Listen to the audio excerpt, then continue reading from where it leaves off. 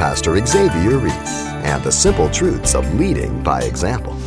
Jesus is our model for service, not any man, ladies and gentlemen. Listen to Matthew 20. But Jesus called them to himself, his disciples, and he says, whoever desires to be first among you, let him be your slave, just as the Son of Man did not come to be served, but to serve and to give his life a ransom for many. He's the model. He's the example of service.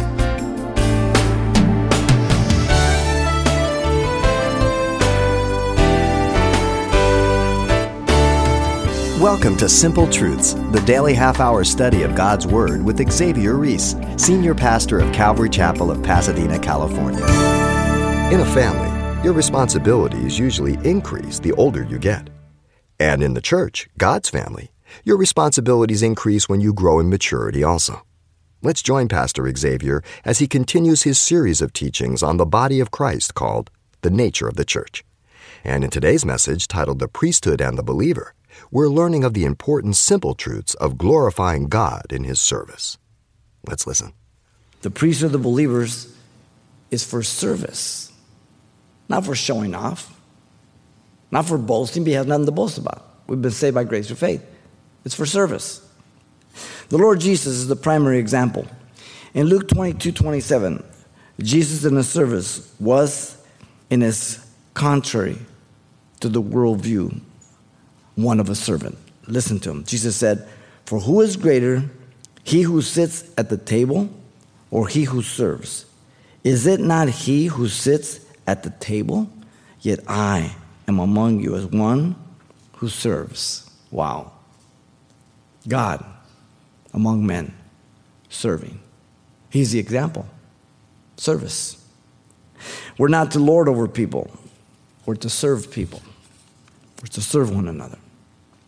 Jesus in his service never viewed any task beneath him, even washing the feet of the disciples. The lowest duty of the lowest slave in John 13:1-20. The common conversation that took place at the dinner table there in John 13 was, who is the greatest in the kingdom? That conversation is recorded 3 times in the Gospels. That means it happened at least 3,000 times. The lesson was to serve one another. Even Judas, he washed the feet of Judas. Jesus in his service revealed he accomplished by emptying himself and not seeking a reputation. In Philippians chapter 2, verse 5-8, he emptied himself of his glory, not of his deity. That's why he didn't think it robbery to be equal with God, because he was God. The phrase being in Philippians 2 there is an antecedent condition, which means he was God before he came, he was God when he was here, and he was God when he left. And he's still God. It's simple. He wants us to put on his mind of humility and serve sinners and saints. How do we serve sinners? By praying for them. By praying that God open doors so we can minister the gospel. By giving them an example of what a Christian is, visibly. The human example is very much a reality. Paul put it this way in Philippians chapter 1. He wrote to the Philippians, if you remember there in chapter 1, even as he was in the prison there at Rome, that he appreciated their concern for him because they thought the gospel had come to a halt and that was it. But that he was there by divine appointment to further the gospel, and he blew them away. Paul saw his imprisonment in Rome as his next assignment. He was there by appointment. He says some people are preaching the gospel now. They were discouraged before, kind of compromised. Now they're being bold, and they're preaching Christ. And others are preaching, hoping to add hurt to me. But I don't really care. As long as Christ is preached, it doesn't matter to me. Wow. Because he knew he was there by appointment. Timothy was a man like-minded as Paul, serving in the gospel despite his timidity and his sickness.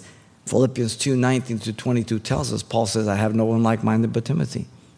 Out of all the servants, he picks Timothy. Amazing. Epaphroditus, there in Philippians also, in chapter 2, 25-30, did not consider his own life and came near to death as he served Paul.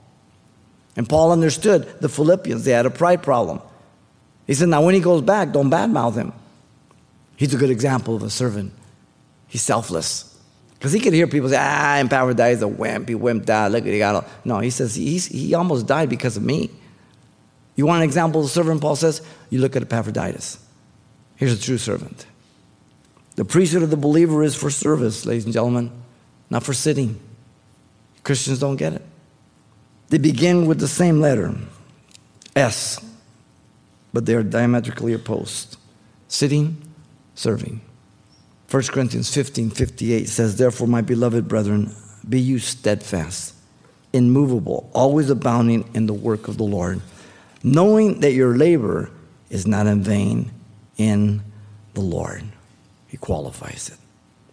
The scriptures are the only thing that can prepare us for service. In 2 Timothy 3:16 and 17, it tells us that all scripture is given by inspiration of God, profitable for doctrine, correction, instruction, that the man of God may be thoroughly furnished unto every good work. All scripture means the old and the new. When he was declared that, there was only the old and the new was being written. They didn't understand that at that point, okay? They used all the Old Testament. But now having the New Testament, we see that they're on equal par. All scripture is profitable for 5 things, he says here. For doctrine, teaching about spiritual truth. For reproof, for confrontation of error. We have a responsibility to hold each other accountable with the right attitude. Agape love. The motive is not for mere castigation, but for restoration. But the standard is the word, not my opinion. The word. For correction, it says pointing a person to the right way. So we don't just want to point what's wrong, but then after we do that, we want to point them to the right way, right? For the purpose of being altogether equipped to do good, he says. That which brings about healthy growth in teaching and service. For teaching without service produces only self-righteous critics, murmurers, because they turn inward.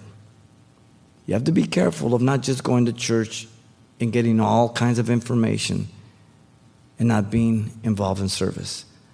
You'll become a critic, you become self-righteous, you'll turn inward, and you get weird. If you just eat and eat, you don't exercise, you get a heart attack, right? Well, if you just eat spiritually, you get a spiritual heart attack. You got to exercise. You got to put some rubber to the road. We're going to see how that happens in the third point. Now, Jesus said he needed to go through Samaria, if you remember, to his disciples. And when they returned from purchasing food, they said to him, Rabbi, eat.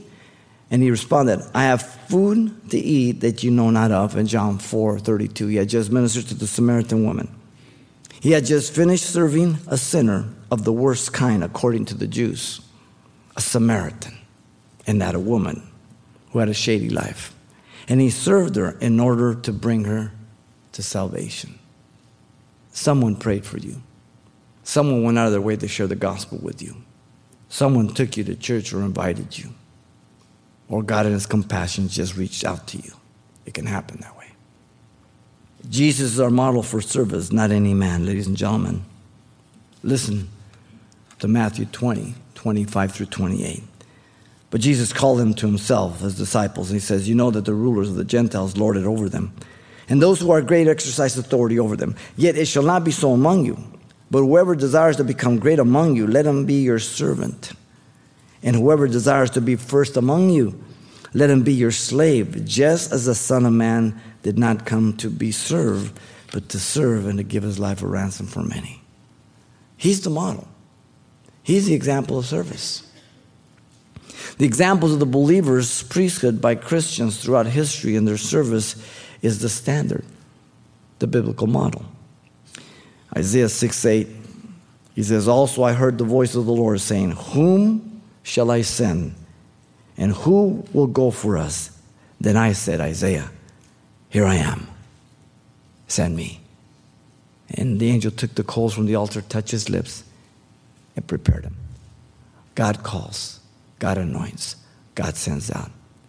In Acts 13, it says the Holy Spirit said, separate unto me Barnabas and Saul for the work of the ministry which I have called them.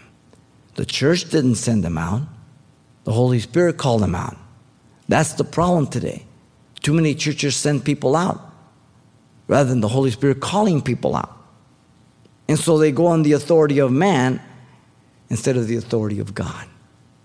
The Word of God is the only thing we can trust as absolute truth about God, man, sin, death, hell, repentance, and eternal life. Nothing else. Listen to Psalm 19, verse 7 through 14. He says, the law of the Lord is perfect, converting the soul. The testimony of the Lord Yahweh is sure, making wise the simple. The statutes of the Lord Yahweh are right, rejoicing the heart. The commandment of the Lord Yahweh is pure, enlightening the eyes. The fear of the Lord Yahweh is clean, enduring forever. The judgments of the Lord Yahweh are true and righteous altogether. More to be desired are they than gold, yea, than much fine gold. Sweeter also than honey and the honeycomb. Moreover, by them your servant is warned, and in keeping them there is great reward. Who can understand his errors? Cleanse me from secret faults. Keep back your servant also from presumptuous sin. Let him not have dominion over me. Then I shall be blameless, and I shall be innocent of great transgression. Let the words of my mouth and the meditation of my heart be acceptable in your sight, O Lord Yahweh, my strength and my Redeemer. It's the Word of God. In fact, 2 Peter chapter 1, 19 through 21 tells us that the men of old did not speak of their own impulse or origin, but they were carried along by the Spirit of God, so that what you possess in your laps, ladies and gentlemen, is God's inerrant, infallible word, accurately recorded, just as God intended. This is God's word. Whether you read it, whether you don't read it, whether you believe it, or you do believe it, doesn't matter. It's God's word. These are not the words of men. The priesthood of the believer then is for service. Not sitting, right? Not for self-analyzation and everything. Yeah. For service. Now, that leads to the third point. The priesthood of the believer is effective through the gifts of the Spirit. You serve through gifts. I'm just going to give you some references. Romans chapter 12, 1 Corinthians 12, Ephesians 4:11, and 1 Peter 4:10. There you have all the gifts in those passages. There are the gifts of revelation in 1 Corinthians 12, 8, and 10. The word of knowledge deals with information of the past or the present given by God to an individual, such as Peter when he was entering the temple at the gate called Beautiful, the lame man. God gave him a word of wisdom. And he says, silver or gold have I none, but such as I have give I thee. In the name of Jesus Christ, rise up and walk.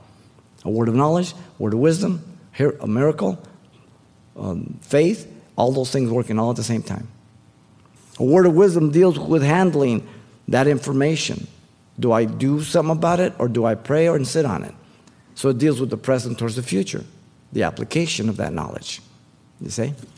If God gives you a word of knowledge that somebody's in adultery, and God wants you just to pray for them, and you blab your mouth, wouldn't help the person very much, would it? So the information is not only important, but what do I do with it? If it's God's information for me, what do I do? Jesus told Peter to go down and get the tax money in the mouth of the fish, word of wisdom, and pay the taxes. Discerning spirits deals with being aware of evil spirit demons in the midst of people. Many people use this gift, discerning, the gift of discerning. There's no such gift. It's discerning of spirits, plural. Being able to detect demons that are present. That's the gift that a person would know. Somebody walks in and God will say, he's demon possessed. Everybody else would know it, but he does. It's a legitimate gift. Then there's the gifts of power. In 1 Corinthians 12, 9 and 10. Faith is the confident knowledge that God will work by his direction, even as Peter for the lame man at the gate called Beautiful. He knew God was going to heal him, so you have the gift of faith present also. Then there's healings, plural. God's sovereign choice to supernaturally heal a person of whatever sickness, such as the healing of the leprosy of Naaman. So with God, it's not impossible, right? But it's God who does the healing. We don't have healers. We have people that God will use, but they can't turn it on and off. God's the one that does it. Faith is involved. yet God is sovereign. There's the gift of miracles, the act of supernatural intervention to disrupt natural laws of the universe, such as the raising of Lazarus. Miracle. Then you have the gifts of inspiration in 1 Corinthians 12:10. Prophecy deals primarily with God supernaturally communicating his word to men in order to speak on God's behalf to men. He uses people for edification, exhortation, and comfort. It's through the preaching and through the teaching of God's word. Secondarily, it's predicting the future. Okay?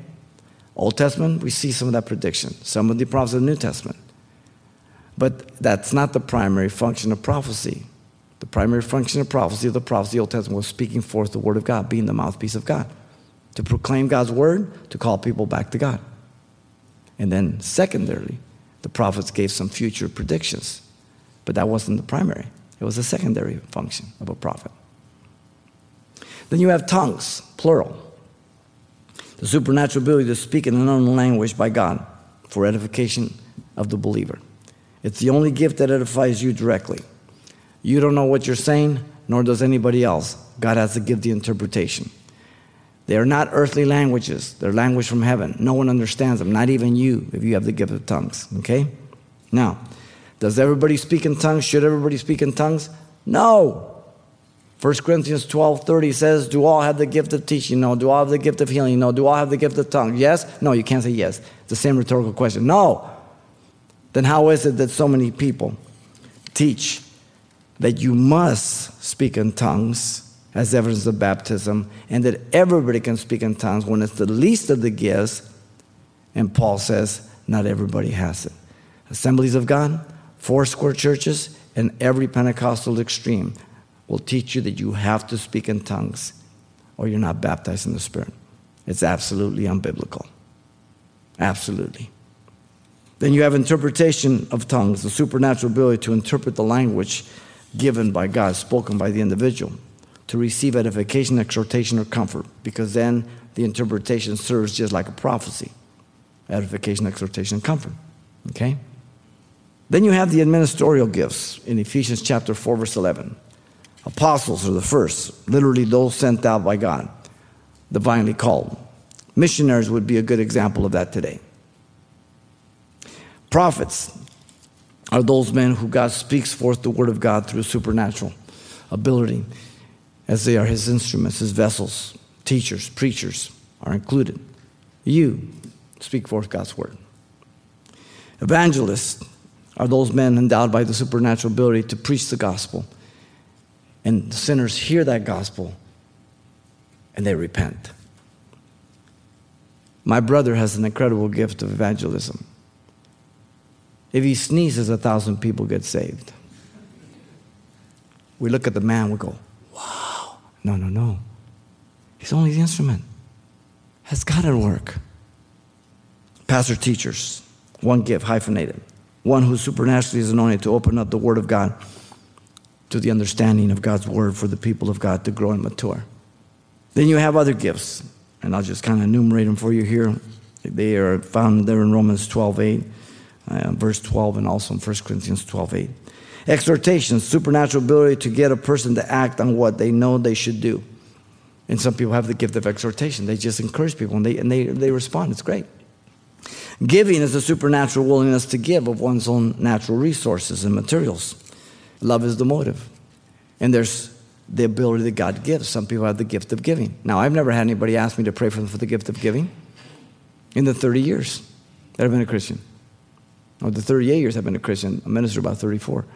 Never. But they asked me to pray for the gift of tongues, miracles, prophecy, but never for the gift of giving. You see? It shows us where we're at, right? And usually the people who have the gift of giving, they don't have that much. But they just seem to give all the time. It's interesting. Administration is a supernatural ability to oversee and govern the direction and the business of the church, not through corporate management principles, but through God's wisdom and his word and the anointing of God. Mercy is a supernatural dispensing of compassion to those who need it. Helps, the supernatural ability to aid others in their need. in a way that you don't make them feel indebted. You do it nonchalant. God anoints you to do it. We are one body, yet many members. Not one person is insignificant, for everyone has at least one gift of the Spirit, 1 Peter 4:10. At least one. What is your gift? If you don't know it, you need to seek God. Don't come to me. You go to God and say, Lord, what is my gift? And then jump into the church and serve, because it's a lot easier to steer a moving object than one that's sitting still. And He will direct you to line you up with your gift. Trust me. The church without gift for service is as ineffective as a mechanic without tools. Sadly, too often the gifts of the Spirit are abused and misused in churches. The gifts of revelation, the word of knowledge, word of wisdom, discerning of spirits, are used to manipulate and control people and to exalt themselves, as if they are always hearing from God. The Lord told me to tell you this, and you're going. Or as they are closer to God than you, or as if they are more spiritual than others when they're not. Those are all facades. The gifts of power, faith, miracles, and healing are also abused to impress and deceive people. Falsifying healing sometimes, planning people in auditoriums, practicing things that are not biblical, slaying in the Spirit, dancing in the Spirit, laughing in the Spirit, flying like animals. Weird stuff. Circuses in town. The inspirational gifts of prophecy, tongues, interpretation of tongues are exercised in a disorderly manner often, giving greater value to those that are flashy gifts, such as tongues, prophecy, so on and so forth. The gifts of tongues, again, being exalted as if everybody has to. Again, I've given you the denominations that believe you should. They're wrong. Absolutely unbiblical. Let all things be done decent and in order, 1 Corinthians 14:40 says. 1 Corinthians 12, 13, and 14 gives us how to operate those gifts. Tongues, interpretation, and prophecy. The three problematic gifts in the Corinthian church. The gifts are supernatural gifts, ladies and gentlemen, not abilities or talents that we learn. They're endowed by God. They're distributed severally by God for edification of the body of Christ, not primarily for your edification right off the bat. The gifts are for the glory of God, not man. And the gifts are for the edification and effectiveness for the function and operation of the church body, that God is glorified. And all believers are endowed with spiritual gifts to serve the body. At the very minimal, you have one gift, as I said in 1 Peter 4:10. And so you need to seek that gift. The priest of the believer is effective through the gifts of the Spirit. And so what a privilege we have that we are priests of God and you serve as God directs you. And then God will use you tremendously. And so this is what the Bible teaches us about the priesthood of the believers. The priesthood of the believer is based on their identity with Jesus Christ. Simple. The priesthood of the believer is for service, not sitting. And the priesthood of the believer is effective through the gifts of the Spirit, not talents, not abilities. There's a big difference. So I pray that God speak to your heart as well as mine, and that you be a servant of the Most High. Pastor Xavier Reese with a gentle reminder about our responsibility of being a member of the family of God. And you can hear this program again by selecting the radio listings link at CalvaryChapelPasadena.com.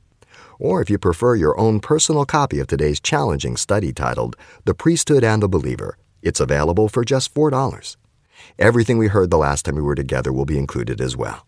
Request it by name, The Priesthood and the Believer, when you write Simple Truths, 2200 East Colorado Boulevard, Pasadena, California, 91107. Or to make your request by phone, call 800-926-1485. Again, that's 800-926-1485. Or the address once again is Simple Truths, 2200 East Colorado Boulevard, Pasadena, California, 91107. And don't forget to include the call letters of this station when you contact us. Contrary to our common practice, the church is not merely a series of programs, but a living organism powered by the Holy Spirit. Join Pastor Xavier Reese as he explores this incredible phenomenon next time on Simple Truths.